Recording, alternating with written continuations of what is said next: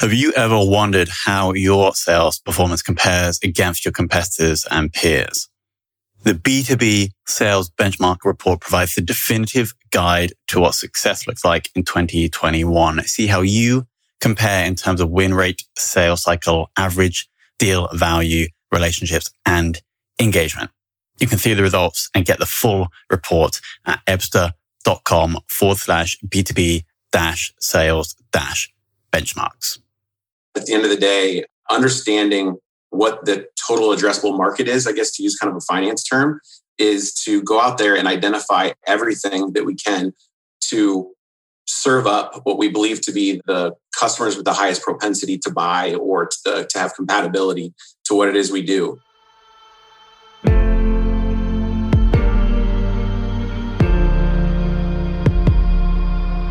This is Sales Ops Demystified, the number one most downloaded podcast in sales operations.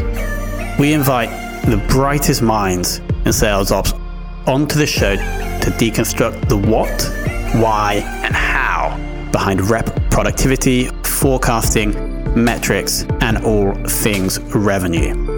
This podcast is brought to you by Ebsta, a revenue intelligence platform used to identify risk in the pipeline and score customer engagement, and is sponsored by the Global Sales Operations Association and the UK Revenue Operations Network.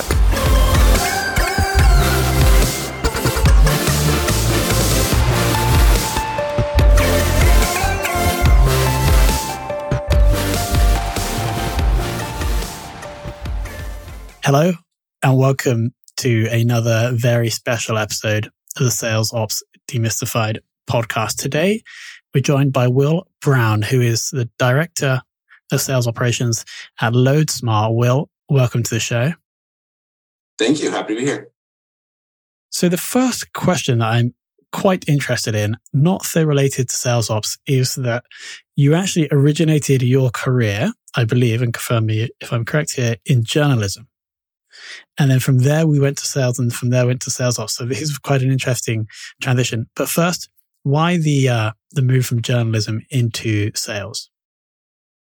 Yeah, it's a really good one. I started really in journalism. I was just very interested on how stuff works, right? You get a chance in journalism to go out doing what you're doing right now, asking a bunch of questions, trying to learn different subject matters. Ultimately, it was a great job. I loved it a lot. I learned and had amazing experiences.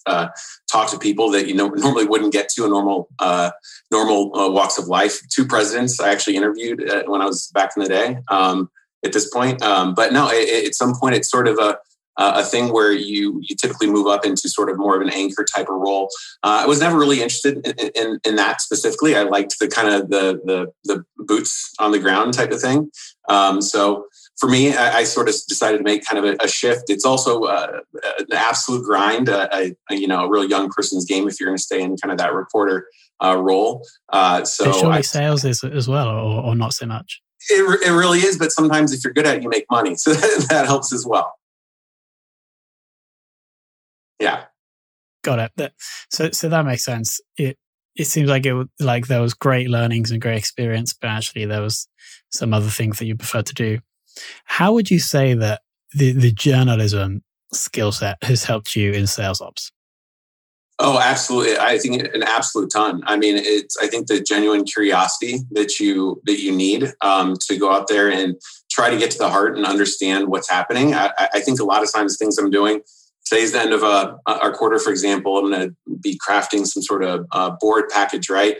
I need to figure out how to take all these numbers and all these things that are happening within the sales journey and figure out how to tell a story with it, right? And that's so much of what you do, I think, with journalism and reporting in general, is you take a look at sometimes very difficult or sometimes even boring subject matter that you need to tell a compelling story with. And I think there's a lot of parallels to that. Asking a lot of questions, you're not going to be any good at your job in sales operations if you're not, reaching across the aisle to people in finance, people in marketing, BI, all those people asking the right questions. Of course, too, just of the specific sales leaders you're working with, to really understand and get to the heart of what it is they're trying to say. I think all sort of really very, very much served me well, I think, transitioning. And now you're saying that, it does start to make sense. You probably turbocharged your communication skills during your time as a journalist. Clearly, you're required to be effective at communication when selling. And then now also you're sharing examples of when communication is actually crucial in the sales ops role. So actually, maybe we should be putting more sales ops people through journalism school. What do you think? I don't know. Maybe. I think that you hit the nail on the head, though. I think a lot of the things you need to effectively communicate and bring things along, good traits. I don't know if I think everybody has sort of an unorthodox path to sales ops. And then I always find this fascinating, the shift from your role in sales into sales operations, as opposed to just maybe staying in sales and being an individual contributor, or even going into, say, sales leadership. What made you take the ops route? Yeah, I think it became pretty apparent to me, and I definitely got a little bit of a nudge there as well. I after journalism, I went on to kind of actually, being that quota-carrying, bag-holding rep. Ultimately, he was promoted to a manager of a smaller territory. But I was doing pretty good. I wouldn't say I was the best in the world, but I was doing pretty good for this tiny little geographic region that I was supposed to be managing. And at the time, my chief sales officer kind of came to me and said, "What's working? What are you doing out there in the middle of nowhere that's working for you so well?" And I was like, "Well," and that's where I put probably my sales ops nerdy glasses on. I was like, "Well, I was digging through Salesforce and I found some historical data and I adjusted my team's targets based on a lot of the segmentation that I was noticing that was working for us from an industry standpoint. And then I developed a little bit of a playbook so they knew how to go to market with it, and sort of gave them some suggestions as to like how to reach out, maybe the cadence which they would do that." And he's like, all right. Have you ever heard of sales operations? And so that's sort of where I stopped with sales and sort of made the leap on the other side of the wall there, and been doing it for the last 10 years. This is a very common answer to that question. The person is performing well in sales. They're really interested in improving and making the process better. And then someone from another department or the boss or the leader comes and says, "How are you doing this?" And then they get pulled into sales ops. That makes total sense. This question may be a little nebulous, but the kind of LoadSmart, the business, the goal stated on the website is to move more with less. How does, and this is kind of a nebulous question, but I'm sure you'll be able to give a great answer, Will. How does the sales ops function help LoadSmart with this goal? Yeah, great question. So just a little context for LoadSmart is essentially what we are is we use AI and hundreds of data sources to automate truckload booking. So analogy we use sometimes to kind of explain it for people is back in the day, you're going to go see your aunt in Phoenix, let's say. You used to call Southwest, used to call American, United, all these different companies try to get a good rate and see what made sense for you. We're basically doing the same thing in logistics. There's still shippers out there that have load planners that do this, and they manually call, and still it's sometimes fax, stuff like that. So it's really antiquated stuff. But it's really our goal to unlock things through digitization. So we kind of think of ourselves as the nerds in logistics. And so if you think of a company that has a motto to move more with less, could there be more of a dream job for someone in sales operations that sort of embraces this idea of efficiency and effectiveness, which is really at the heart and the holy grail of what we do in sales operations. So for me, yeah, very much a great parallel there. Got it. So that's the mission of the company, but it's almost like within the mini company that you have of sales operations, you have a similar mission. And although you may be moving different things, there are parallels between the two. That makes total sense. Could you just share a little bit more about the structure or the current format of the sales ops team right now at LoadSmart? Yeah. So right now we're a relatively lean and mean team, but I think one of the stories of LoadSmart is we're rapidly growing so quickly. So along with that, of course, will be our sales operations team. So right now, I kind of very much happy as a player coach in the role that I have. We also have a Salesforce administrator and a Salesforce analyst, and a little plug if there's any great Salesforce specialists out there looking to make their name and want to hop on this rocket ship of ours. That's how we're currently made up. Of course, if anybody is listening, find Will on LinkedIn, Will Brown, LoadSmart on LinkedIn, and ping him a message. And Will, if you do have a job description for that, for any roles, let us know. We'll put that somewhere around this video or audio. Makes total sense. Could you also share the current sales tech stack you're running? Yeah, so the nucleus, I think, like a lot of people that we have is Salesforce is our CRM. We're using ZoomInfo for all of those great, contacts and account data that we're looking to gather. And then SalesLoft we use as our sales engagement tool. And LinkedIn Sales Navigator, kind of who we're looking for, who we're trying to find is I'd say the core of it. There's also other little bits and pieces, but I'd say that's the core. Awesome. Makes sense. What is, since you've been at LoadSmart, what would you say is the thing that you've done that has had the biggest impact on the productivity of the reps? Yeah, it's a good question. I think one thing that I, it may seem like a small thing, one thing that I get very, I'd say, obsessed with is pinning down what we believe to be our universe of accounts. So we really strive to be like a good customer to buy from, a good organization to sell for. But at the end of the day, understanding what the total addressable market is, I guess to use kind of a finance term, is to go out there and identify everything that we can to serve up what we believe to be the customers with the highest propensity to buy or to have compatibility to what it is we do.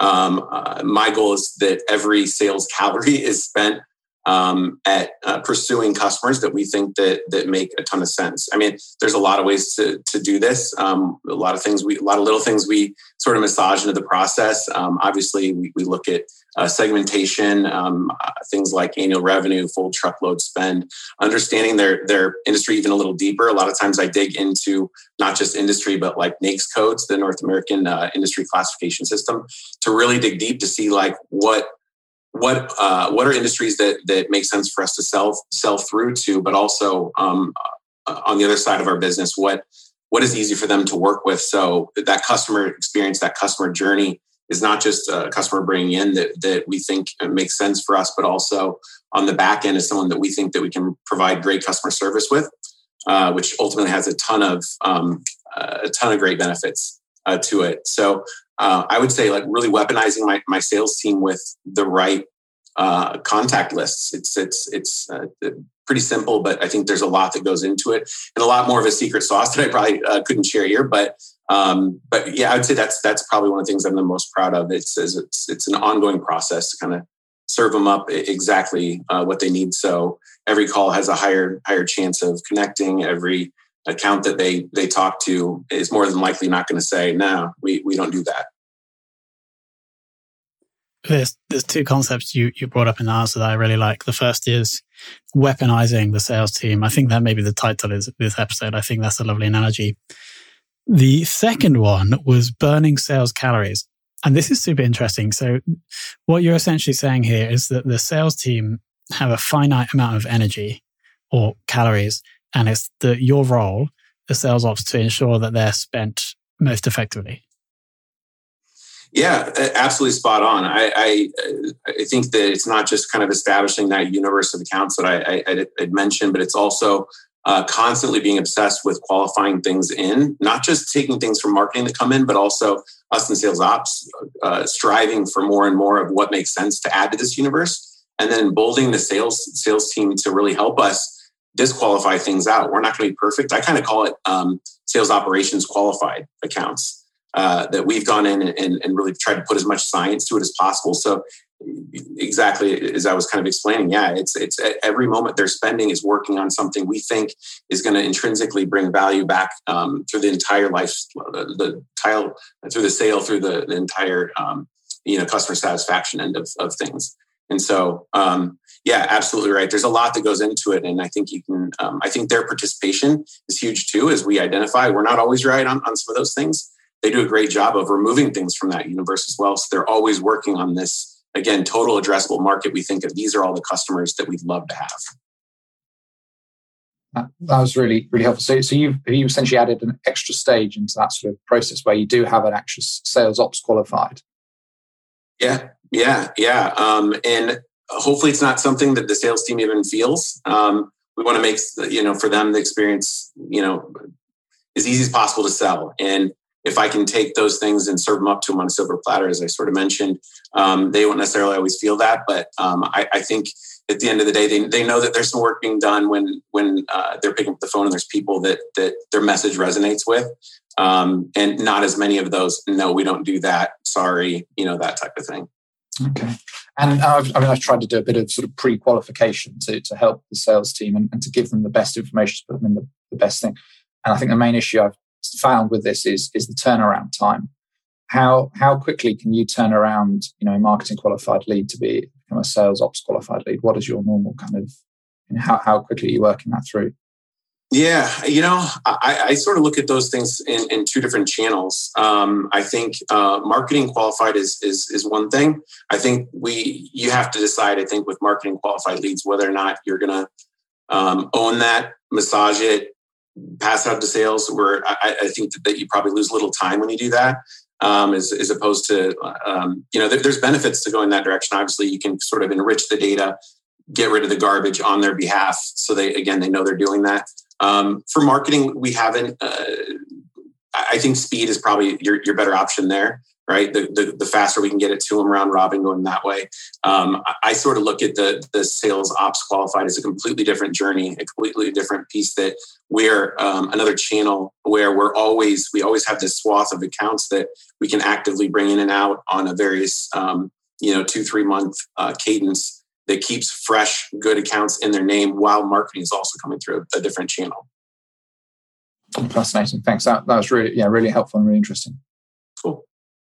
What have you guys been focused on in the early stages of 2021? Well, as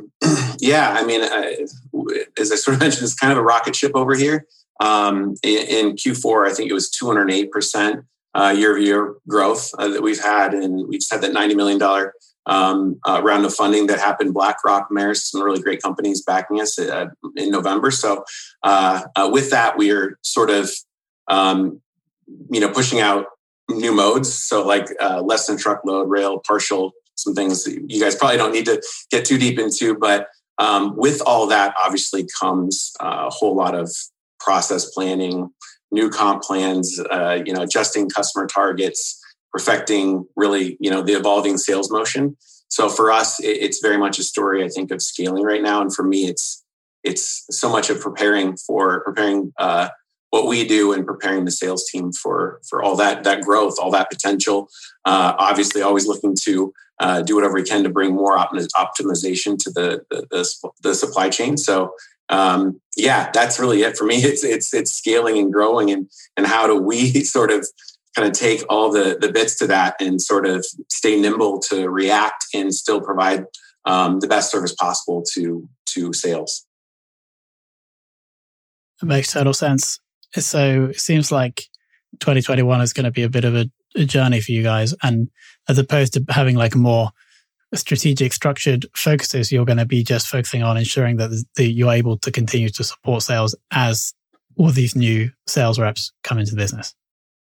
Yeah, I think that's true. We do have some very strategic plans and some different things that we're going to be doing to continue to grow what we're doing in our brand in general. And I think specializing our sales team in different areas a little bit more, making it a little bit more of, I would say, a sales assembly line, if you will. So with that, being able to dig in deeper into very specific metrics based on each, I would say, the cogs of that assembly line. So there's definitely a lot of strategic aspects to it, but there's also a lot of it's got to put your foot to the pedal too as we grow to make sure we're growing responsibly. Exactly. Final question: who in the world of sales ops would you most like to take for lunch? Oh man. It's a toughie. You know what would be really interesting is was it back in the 70s? Was it J. Patrick Kelly, I think was his name, was the first, sort of credited as the first leader of sales operations. Curious, that's 30, 40 years ago, something like that. I've seen a ton in my career, last 10, 12, 13 years, whatever it's been. Tons of change. And I can't imagine what it would be like to be in the first person in that role, and how it's changed over time. So that'd be a pretty cool person, I guess. This is the first time I've heard of this person. Do you know which company he worked or works for? Xerox. It was Xerox back in the day. It's good to be a historian of what I'm doing, I guess, a little bit. Yeah, but Xerox really started back in the 70s. And I think they initially sort of called sales ops as all the nasty number things that you don't want to do, but it makes a great sales force. And so I think there's been a ton of evolution since then. But I'm sure this guy would have great perspective. We are going to have to try and find him and bring him on the show, obviously. There you go. This is a great recommendation. Thank you, Will. Amazing. Will, thank you. Thank you so much for your time and coming on and sharing everything that's going on at Loadsmart. As I said, the two analogies that I'm going to keep from this episode are the weaponizing the sales team, but then also the concept of the sales calorie, just to, I guess, remind myself and any other sales ops people listening that the resources or the energy of the sales team is not, or is finite, and therefore must be used in the most effective way possible. And that really is the role of the sales ops team. So I think that's a lovely little lesson to finish with. Will, thank you for coming on. Yeah, you got it. Thanks so much for inviting me.